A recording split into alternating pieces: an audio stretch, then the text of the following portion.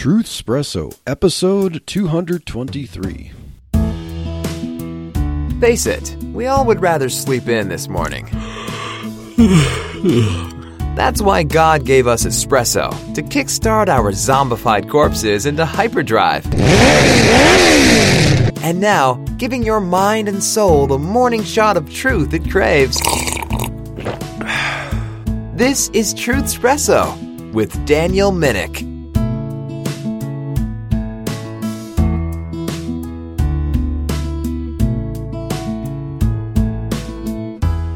Hello there, friends, family, foes, and lurkers alike. This is your host, Daniel Minnick, and my sweet, beautiful wife and co-host, Chelsea, is back this week to talk about abortion. Again, we talk about this a lot on Truth Espresso, but, we can't help it. There's lots of news and stuff surrounding the topic of abortion.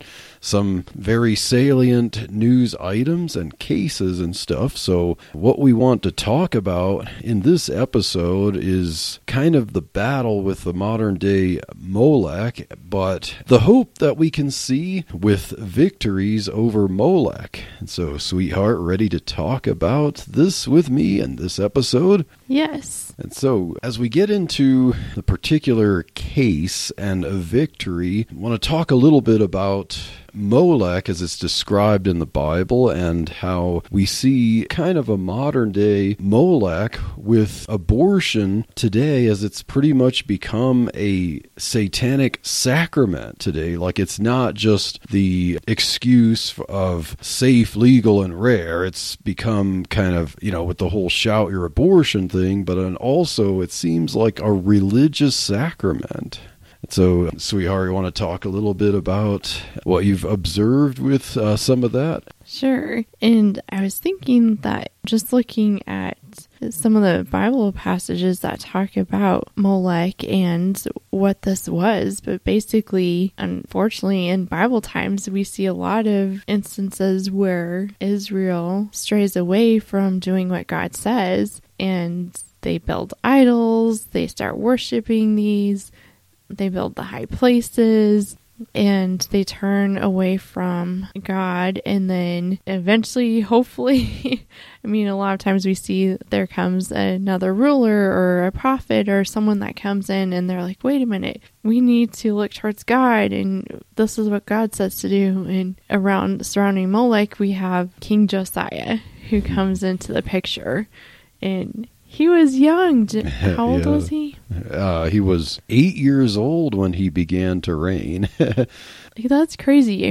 It's hard to imagine 8-year-olds that we know taking rule and being in that position. I know he had counselors and stuff with him. And so this 8-year-old King Josiah wasn't someone who just okay, I'm the king, bring me my candy or something. He sought to do the right thing, and actually he was one of only 2 kings of Judah that actually tore down the high places. And what did Josiah do? One of the things that he did was to basically decimate the Valley of Hinnom, which ultimately turns into kind of a picture of the lake of fire itself, in the New Testament, where we get the Greek Gehenna from, the Valley of Hinnom.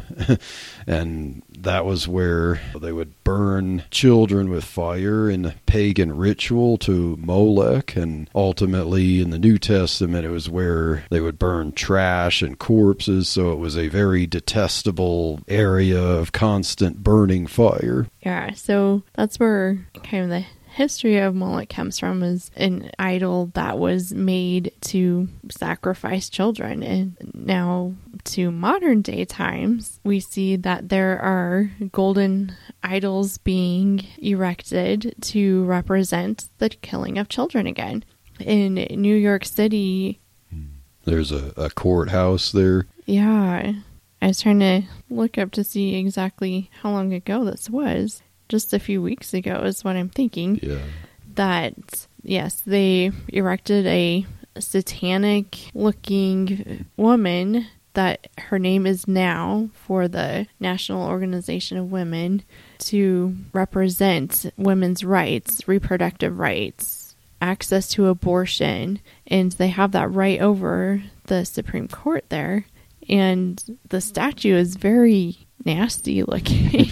I mean, it has like the devil horns and doesn't it have, like, instead of arms, doesn't it have not like tentacles or kind of branches like type of thing? Yeah, I know each of the components of it is supposed to represent something, and then of course, doesn't it have like the token lacy type of neck vest that the late Justice Ruth Bader Ginsburg was known for wearing? So obviously, in some ways, this statue was a tribute to Ruth Bader Ginsburg, and it seems like the left is just absolutely obsessed and fascinated with her. It's like her death was the loss of one of their messiahs, so that they're going to erect a statue, and Ruth Bader Ginsburg represents the strong women fighting for women's rights, and of course, because she was ardently pro-abortion, they knew that, okay, if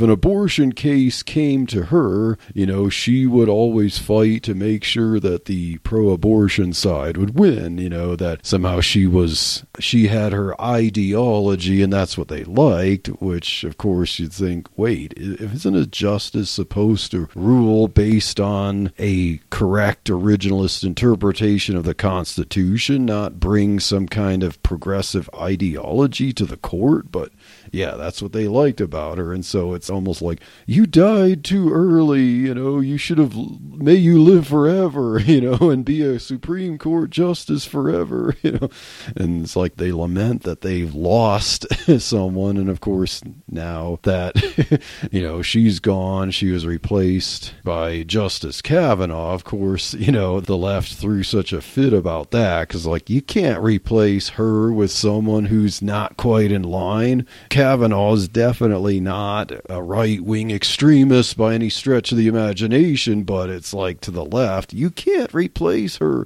with anyone who isn't her, identical clone.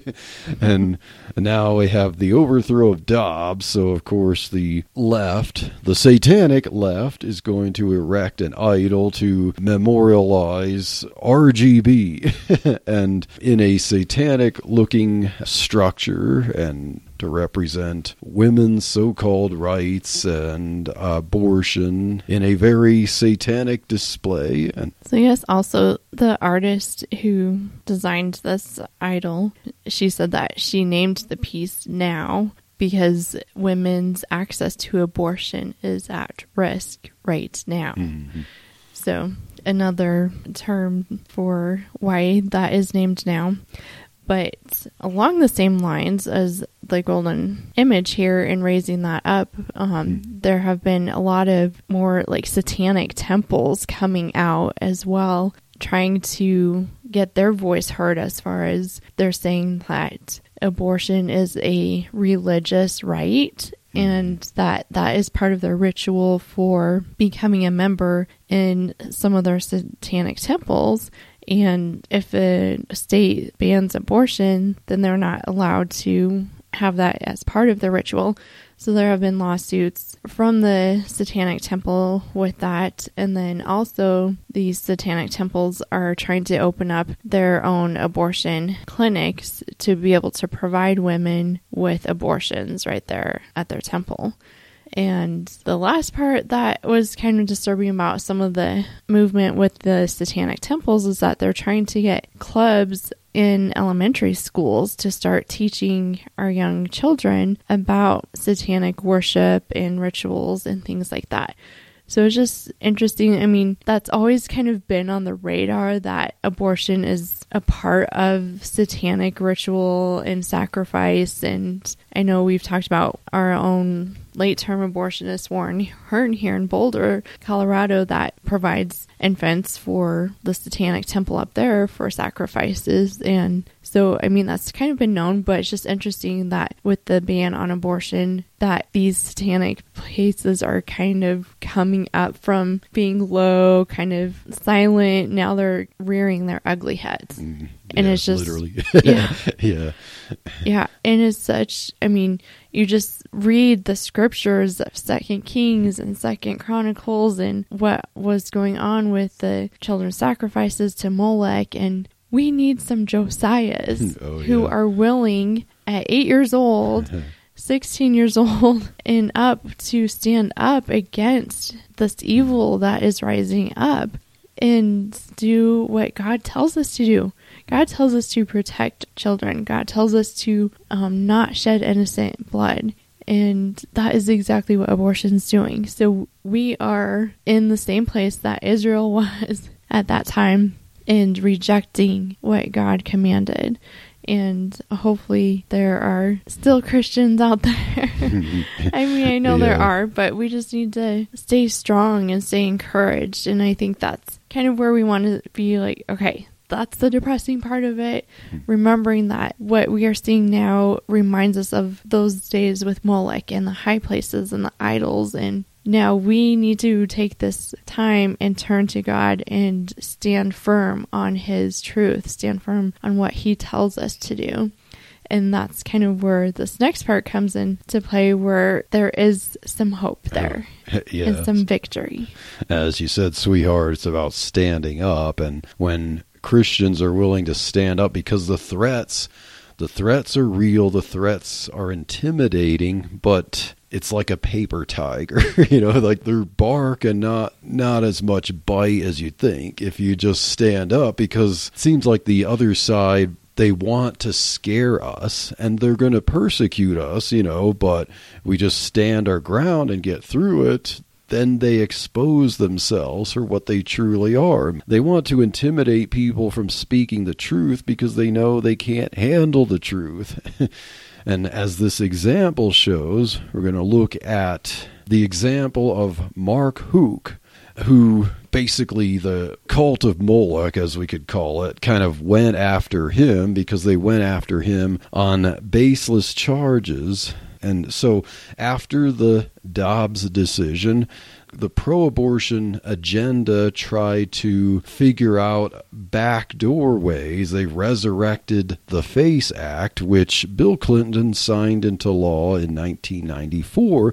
And at the time, as it was signed, yes, I'm going to say the FACE Act is wrong, and people today, pro-lifers today are trying to get the FACE Act overturned, especially in this case of Mark Houck. But I would, at least to give the benefit of the doubt, I would say that the FACE Act was at least proposed to be two-sided in a way, like kind of like, okay, if you don't interfere with this, people also can't interfere with your side. But the FACE Act was not really used as a weapon such until after the Dobbs decision, where it's kind of like, what do we do? Roe versus Wade decision is overturned. We've got to make sure that there's a way that the federal government can still have the power to regulate abortion and stop pro-lifers from being able to influence and to interfere with abortions. And so we have the case of Mark Houck, who was a Catholic pro-lifer who actually runs a kind of a men's ministry for related to a pregnancy center, and it's called the King's Men. But what's interesting is that I tried to search the major news sites. So I went to CNN.com, MSNBC.com, and CBS.com, and I searched for his name, Houck, Houck, and none of them turned up anything. CNN was completely blank. CBS, the others would have some results, but the Houck there was not anything related to Mark Houck. So it's kind of interesting, as we'll see in the story of Mark Houck, it involves FBI raiding his home, so you'd think the FBI, the Federal Bureau of Investigation, if they're going to bust a house and arrest someone, you think, okay, this is a federal crime. Wouldn't this be newsworthy on a major news site? But nope, total silence there. Now, Rolling Stone, which of course is a left-wing news source, they do have an article about the verdict. So, we'll get into the story of Mark Houck here, but the headline in the Rolling Stone on January 30th, when Mark Houck was acquitted from his charges, it says, anti-abortion activist accused of pushing 72-year-old volunteer found not guilty. So right away, as the reader, just looking at the headline, you're going to go, oh, when is justice going to be served? A mean guy shoves an old guy and somehow he gets away with it. So notice that the headline calls Houck an anti-abortion activist. Of course, they can never use pro-life. It's always anti-abortion or anti-choice. If they ever use pro-life, if it's not just the title of an organization, they're going to put it in quotes. If they ever stoop to actually using the title. And I also noticed that the headline refers to the age of the escort, so it's intended to give the reader disdain for Mark Houck here. Like, he shoved an old person. He doesn't even care about old people who are just trying to help women here. This old guy who's still running and still trying to, serve people, and this mean Mark Houck just shoves him because he can't stand abortion for his silly religious beliefs. So I think there's more to the story, right? That sounds a little fishy just from that. Yeah, so if you don't see the story, but you read this article, you're definitely not going to get a true picture of what actually transpired. So the article also then shows a picture of a Planned Parenthood, with a banner that says, "No judgment, just care." Aw. And then there's a woman wearing a colorful escort vest and holding the door open for a woman to enter. So, it's a nice woman there helping out a patient. The caption under the image says, quote, "A clinic escort assists a patient at a Planned Parenthood health center in Philadelphia, Pennsylvania on September 28th, 2022. Oh, how sweet. So, and this is not far into the article from the headline. So obviously the headline and the sample photo intend to insulate the reader from what really happened. Yeah, and now to quote from the article quotes from U.S. Attorney Jacqueline Romero. It says that according to the attorney, quote, "Assault is always a serious offense, and under the FACE Act, if the victim is targeted because of their association with the reproductive health care clinic, it is a federal crime," unquote. And then the article explains after that, the FACE Act makes it a federal crime to use force, threats, or physical obstruction to block the entrance to reproductive health clinics. So this article didn't really detail what actually went on the incident that led to Mark Houck being put on trial, and eventually the jury acquits him. So it mentions, the headline mentions, and the article says that the jury found him not guilty. Okay, so somehow, according to this article, he shoves an old person, an escort who's helping women with their reproductive freedom, and he's a Catholic anti-abortion activist. So what? Is the jury just a bunch of religious extremists or what? Like, why did they acquit him of the charges? We don't know when we read this article, of course. But if we actually see the full story, we could understand why the jury acquitted him.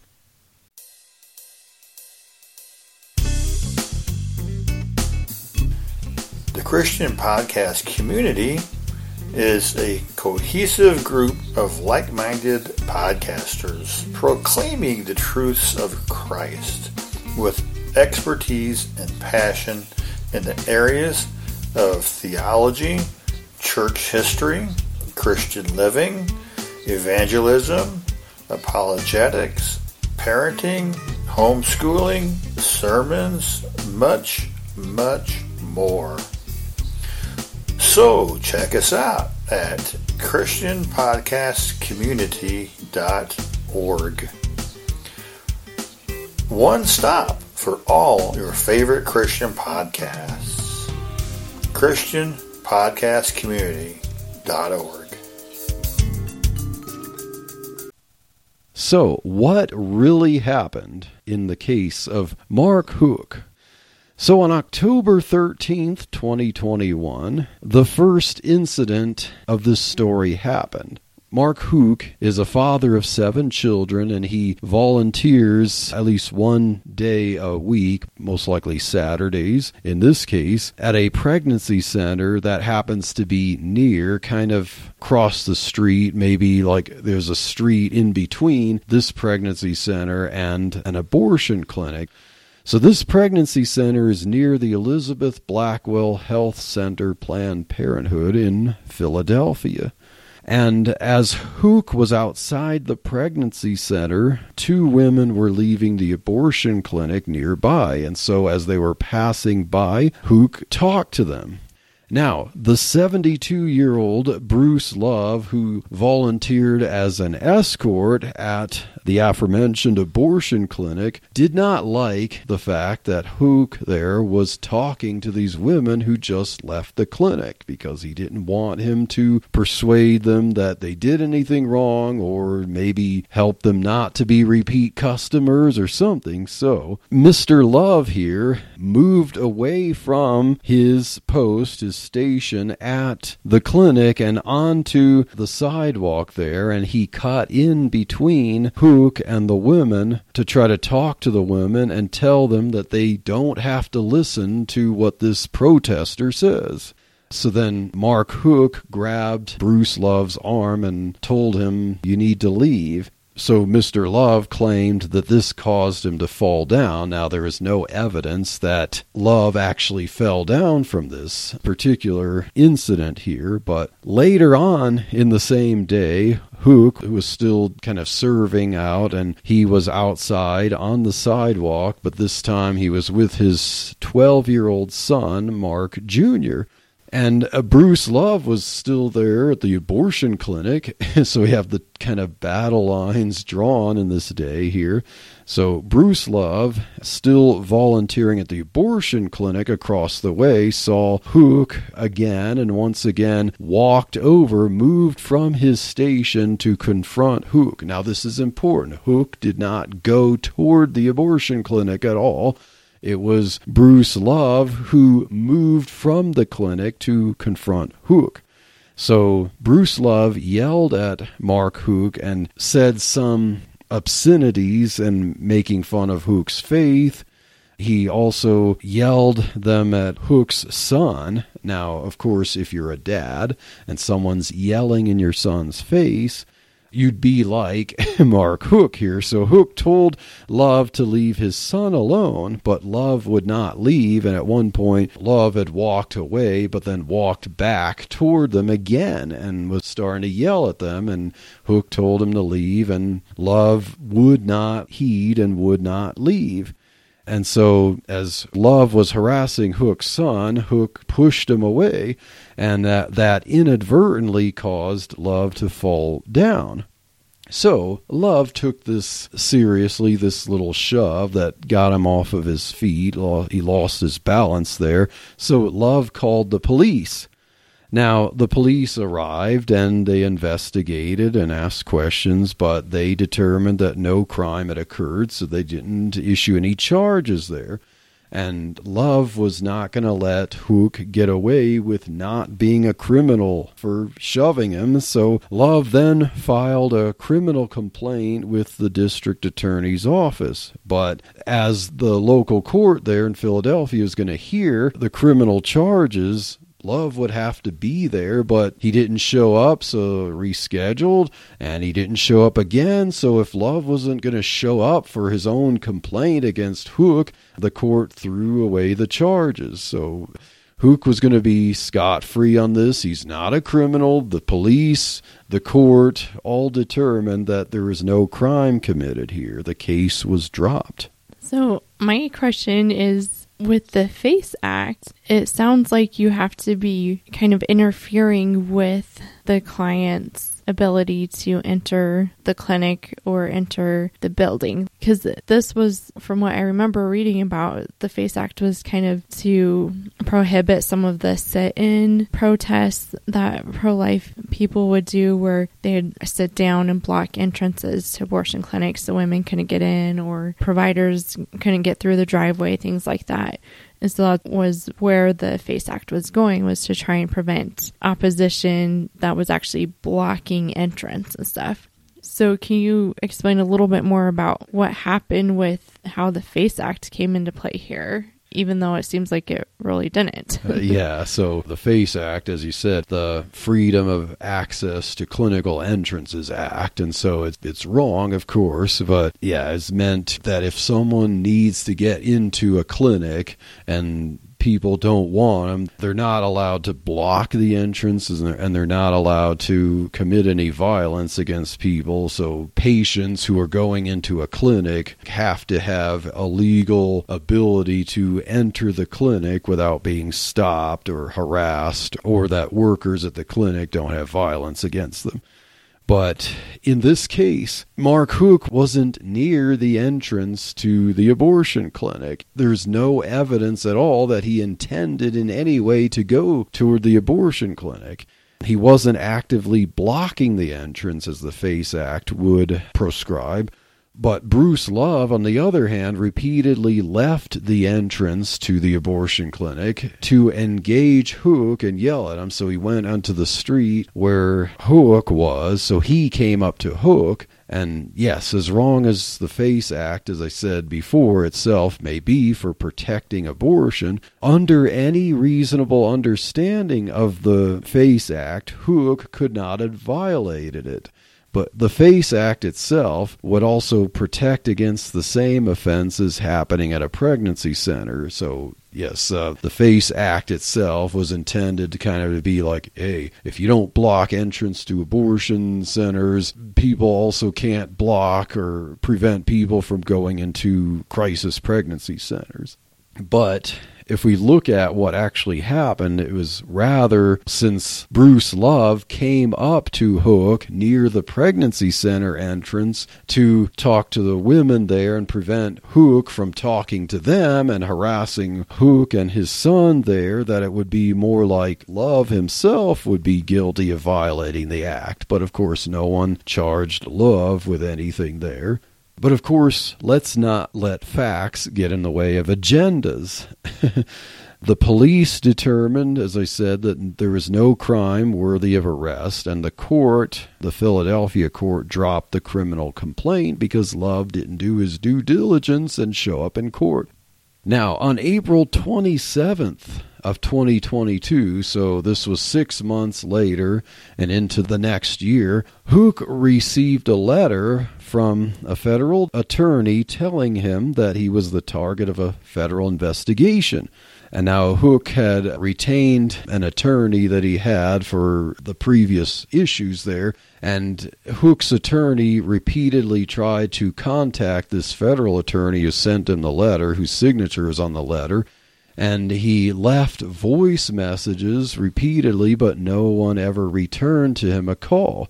And Houck's attorney said that Houck is willing to surrender himself if they indict him. So basically, don't worry about arresting and stuff. If you indict him, he's going to turn himself in and show up and say, here, do with me as you will.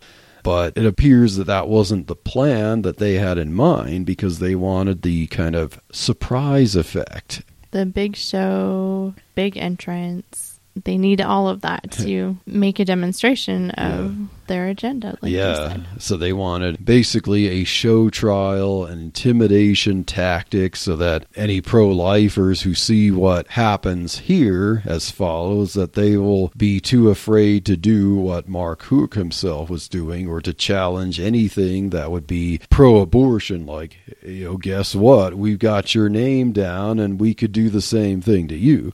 So September 23rd, which is now about 5 months after the letter was sent and no responses to it, So around 7 a.m., September 23rd, about 20 armed and armored FBI agents surrounded and blockaded Hook's house, and they knocked aggressively at the door and demanded that someone open the door.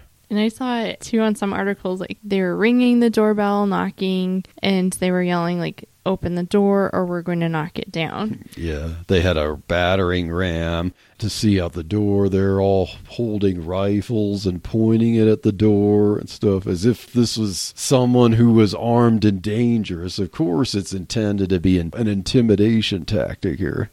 And the sad thing was, too, when you're reading Hook's account of this, too, that his wife and kids were still sleeping. Yeah. Like, thankfully, he was awake and heard that and could go to the door. But all of that noise and stuff woke them up. And so the wife and kids kind of came running to the door, too, to see what was going on. Yeah. Just to see all these FBI armored up, pointing guns at their family. Yeah, and of course, obviously, they do it at this time to make sure that he and his family are home so they can be intimidating there. And so, according to Mark Hook's wife, Ryan Marie, Mark tried to calm the FBI agents down by saying, he would open the door calmly, and that, they had 7 babies inside. I mean, he affectionately referred to his children as babies inside. So Ryan Marie asked them why they were there, and they said that they're going to arrest Mark. So she asked them to show a warrant, but they said that they would take him with or without a warrant. Now, how is that in any way constitutional? Like, how can you arrest someone without a warrant? Isn't that a violation of the Fifth Amendment? But, of course, that becomes even more intimidating when you have the federal government acting as thugs and completely lawless that way. Now, to her request, eventually, like one of them said he was going to go out to a vehicle and get the warrant. Mark asked his wife then to get him a sweatshirt and some rosaries because he was prepared to, be arrested here. But they decided to just take him quickly. And in many cases of an arrest, they allow, as Mark said in some testimonies I've watched, usually it's like, hey, we'll wait as you finish your coffee, get your clothes on and stuff like that. Brush your teeth if you need to. But they took him without any of that. So his wife went to quick get him a sweatshirt and the rosaries he wanted, and by the time she got back there, they had already started loading him into the vehicle there, and the kids were screaming and crying as they saw these goons with guns take away their dad, and they didn't fully understand why this was happening. Now, according to Mark's wife, as the kids were screaming and crying and saying that their dad is their best friend, she could tell that the agents were starting to soften a bit, as she said, and she could see some demeanor of shame in the agents there because they were probably starting to realize, okay, if maybe some of these were ignorant and they were told that we have a criminal, someone who was mean to someone and described the charges, they're like, okay, let's go get the guy, but then as they witness how this family acted, that maybe in the process, okay, we're just following orders, but this just doesn't seem right. So the charges with the arrest of Mark Hook, there were 2 violations of the FACE Act, because there were 2 incidents on that day, and as was claimed by Bruce Love, that he was shoved twice, once earlier in the day and then once later, although there's only evidence that it was shoved once. According to testimony, Mark had grabbed his arm the first time, but Love had claimed that he shoved him and he fell down during the first incident, so then this totals to 2 charges of violating the FACE Act, which compounds the punishment, of course.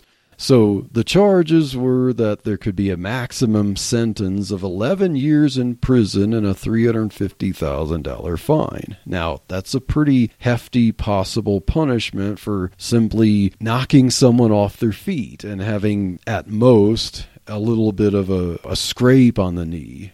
When the federal government wants to intimidate someone, basically to say, hey, you guys better stop doing what he did because he's going to be the public example. Yeah, they want to make it scary that way. Now, the agents took Mark to what Mark has called the Federal Building, and there they shackled his hands and his feet, and the total time there was about 6 hours, if I remember correctly. And so Mark says that during this time, this was when he felt the most intimately close to Jesus in prayer. He prayed a lot during this time, and so he felt like very intimate during this trying time here. I remember hearing a testimony where, of course, they have the shackles on his feet and he still didn't have socks on, so it wasn't very comfortable that way. And as they would lead him around, he had to kind of waddle and scooch his feet because they're shackled together. He said basically it's almost like they're treating him like an animal. And then, before the FBI agents would let Mark return home, they tried to persuade him to plead guilty and that they would let him off the hook. So as Mark then called his wife, they both agreed that he should not agree to the terms. If I remember, his wife basically told him, "Don't you dare agree to that." And it's not like she was basically saying, "Yeah, I don't care if my husband faces all that." They both knew what was at stake, and they both fully agreed, because they're like, if he pled guilty to violating the FACE Act just for self-preservation here, of course, who knows if they would have honored their word there, but to get him to somehow confess to a crime there, that would have set a precedent and a scare tactic there. Hey, he pled guilty to violating the FACE Act. Now, we have the precedent to charge anyone in a similar situation. So I'm a little confused about why they had to go through all that drama to bring him in, shackled and handcuffed and all. Yeah. What did they do for the 6 hours? They did question him and interrogate him about things, and they get information from him and stuff. But Just to send him home? Well, yeah, eventually to come up with, okay, here are the charges, this is what is said that you did, and this is the penalties and stuff. So eventually, you're going to tell us what happened, and okay, so this is the charges, this is the penalty. Now, we could work out something, rub hands together. We're going to make all this go away if you just publicly plead guilty to violating the FACE Act. So if they treated him like a criminal, wouldn't you hold him until the trial? Yeah. I don't know. To me, that's the weird part. Why are you treating him like this way crazy, possessed criminal, I guess? Yeah. And then you just, okay, here, you're free to go home now, and we'll see you in a few months for the trial. Yeah. That just seems kind of weird. Obviously, it shows that they treated him worse than what was really, warranted under things, just to intimidate him, just to break him, I'm sure they really expected and hoped that he would just plead guilty so they can, the pro-life movement. But it's I really think that when he refused to do it, they realized, okay, we have to go to trial, and, are we really going to make a good case here? This really shouldn't have gone to trial. He should have just pled guilty. And yeah, so Mark bravely did not plead guilty, and of course that meant that it had to go to trial. Hey, I'm Joel. Hey, this is Troy. Have you ever thought about how many sermons have never been listened to because they were never recorded because they came out before recordings? On our podcast, Revive Thoughts, we take the roughly 1900 years of sermons and try to bring them back to life. We talk about the history, we talk about the setting, and every week we have a different speaker deliver these sermons for us to listen to once again. So this is your chance to listen to sermons by people like Calvin, by people like Spurgeon, by people like Knox, and maybe some people you've never heard of, like Johann Tauler or Alexander White. Let us live and move and have our being and deal with men as if a dying, risen intercede. See poor Lazarus in his full frightening misery, and behind him Christ. The hand cannot alone deliver man. The body must cooperate. You can find Revive Thoughts on any podcast app or player that you have, and at ReviveThoughts.com. We hope you learn something new and grow closer to God. Doesn't that remind you of all the different stories you read in the Bible of, Shadrach, Meshach, and Abednego, or Daniel, or you have all these people that stand up for what's right, even though the governors or people in authority are putting all that pressure on them saying, no, you must bow down and worship this idol, or you must do this, or stop praying to your God. And here's like that opportunity where Hook could have easily just said, okay, yep, like you said, make it easy for him, just plead guilty and deal with all of that. But he and his wife were like, no, we're going to stand up for what's true. And that's what they did. And that had to have been really hard for them to have that courage to stand up. Definitely. I mean, it just makes you think, like, for us even, like, wow, if we were in that situation, would we have that same courage to stand up against the tyranny of people in authority like that? Oh, yes, definitely. And yes, I would pray to God that I would. And yeah, as you mentioned, Shadrach, Meshach, and Abednego, King Nebuchadnezzar there says, bow down, they stand up. And then he's like, don't you realize, do you see that fiery furnace there? That's where you're going now, I'm going to play the music again. If you don't bow down, that's where you're going. Like, he's expecting, like, why would you resist? Don't you see that? Don't you see what I'm going to do to you? And it's like, okay, throw them in. Like, in the case of Mark Hook here, it's like, okay, I guess we got to go to trial. I mean, so Mark was represented by the Thomas More Society. They're a public interest law firm that they'll often represent people by donations on their own dime if they see that it's a freedom issue. And so the Thomas More Society represented him, and Brian McMonagle, who was a top criminal defense attorney there in Philadelphia. So at the start, as it was going to go to trial, the defense filed a motion to dismiss the case by clearly laying out the government's political hypocrisy and motivation. Then the judge rejected it, so yes, the trial had to go on. And I'm sure the judge, if he wasn't familiar with it, it's like, yeah, everyone wants to avoid the trial, but we've got to hear this out. We've got to hear both sides. So the trial began Tuesday, January 24th, 2023 here, but the arguments and the testimonies didn't begin until the next day, Wednesday. So in the trial, the prosecution argued that Hook twice shoved Love and elbow hit him because they made it that there's a motivation there. It was because he was an escort for Planned Parenthood. Now, of course, if they're prosecuting someone for violating the FACE Act, they have to make the argument that he really did violate the FACE Act. So it's like he aggressed, he hit someone, he committed the violence that the FACE Act prohibits because Bruce Love was an escort for Planned Parenthood. Then the defense argued that the incident was simply a father protecting his son from harassment. Mark Jr. testified, so the son, who was now a teenager, testified, and then afterwards his dad testified. So this was another one of those cases where the accused actually testified himself. It can be risky, but, it can also be very rewarding in this case, too. So the defense also argued that the CEO of the Planned Parenthood also admitted that they have had problems with Bruce Love being an unruly escort and that he's left his post multiple times against their own handbook. The Planned Parenthood, to their credit, if we want to even say that, to their credit, they actually have written rules about escorts not heckling or engaging protesters or sidewalk counselors. Now, of course, they probably have motivation for trying to ignore them as they escort people, but Bruce Love was going to be an activist himself in this case.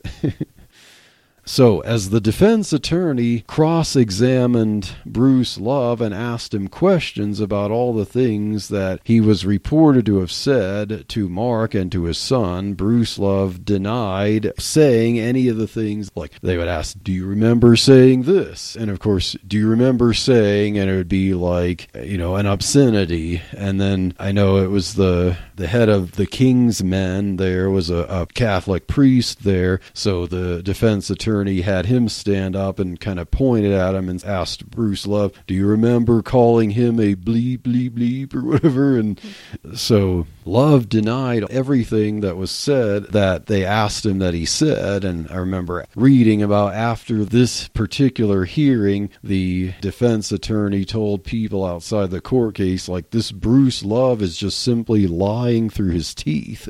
Like, they knew that the evidence was clearly there. And the defense did have video evidence of the second and the most important incident here that showed Bruce Love leaving his post multiple times, approaching and harassing Mark and his son, and showed the point of Mark pushing him after he was harassing his son. The defense also had witnesses who saw what went on at the incident, and they recalled some of what was said. Like, they affirmed, I heard him say something about his son, and so on, like that.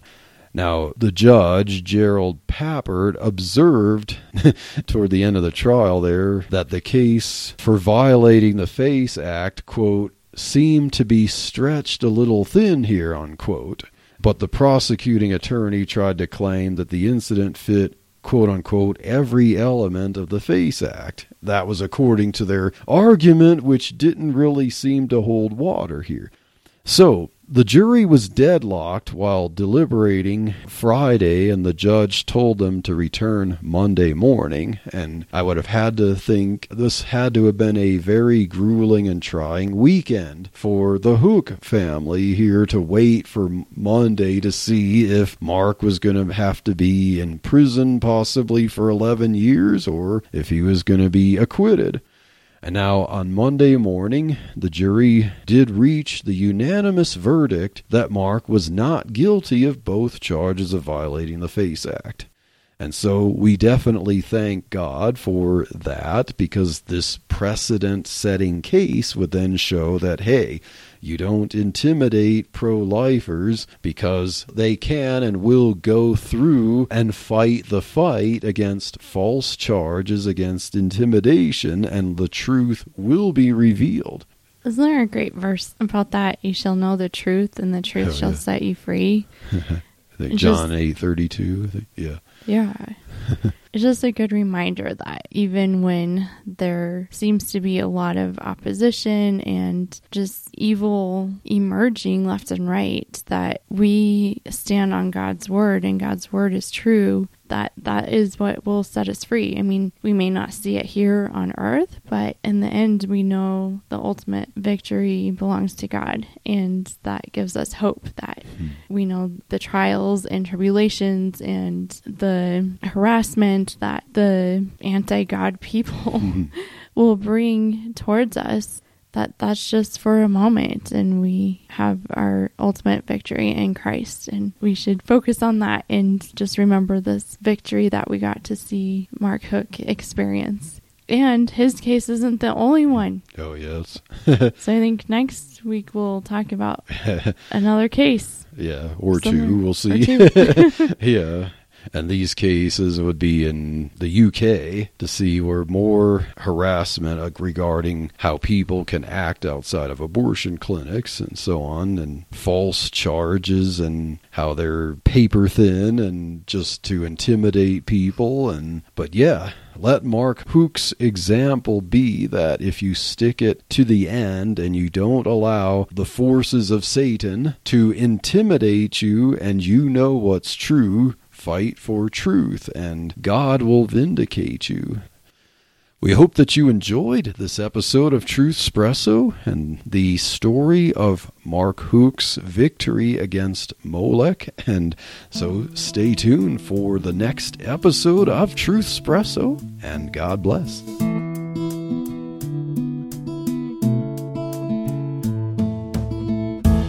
thank you for waking up with Truthspresso. Good morning, and God bless your day.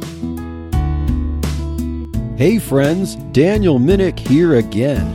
If you liked waking up to this episode of Truthspresso, I would really appreciate it if you would rate it on Apple Podcasts, Stitcher, or whatever application you use to listen to Truthspresso.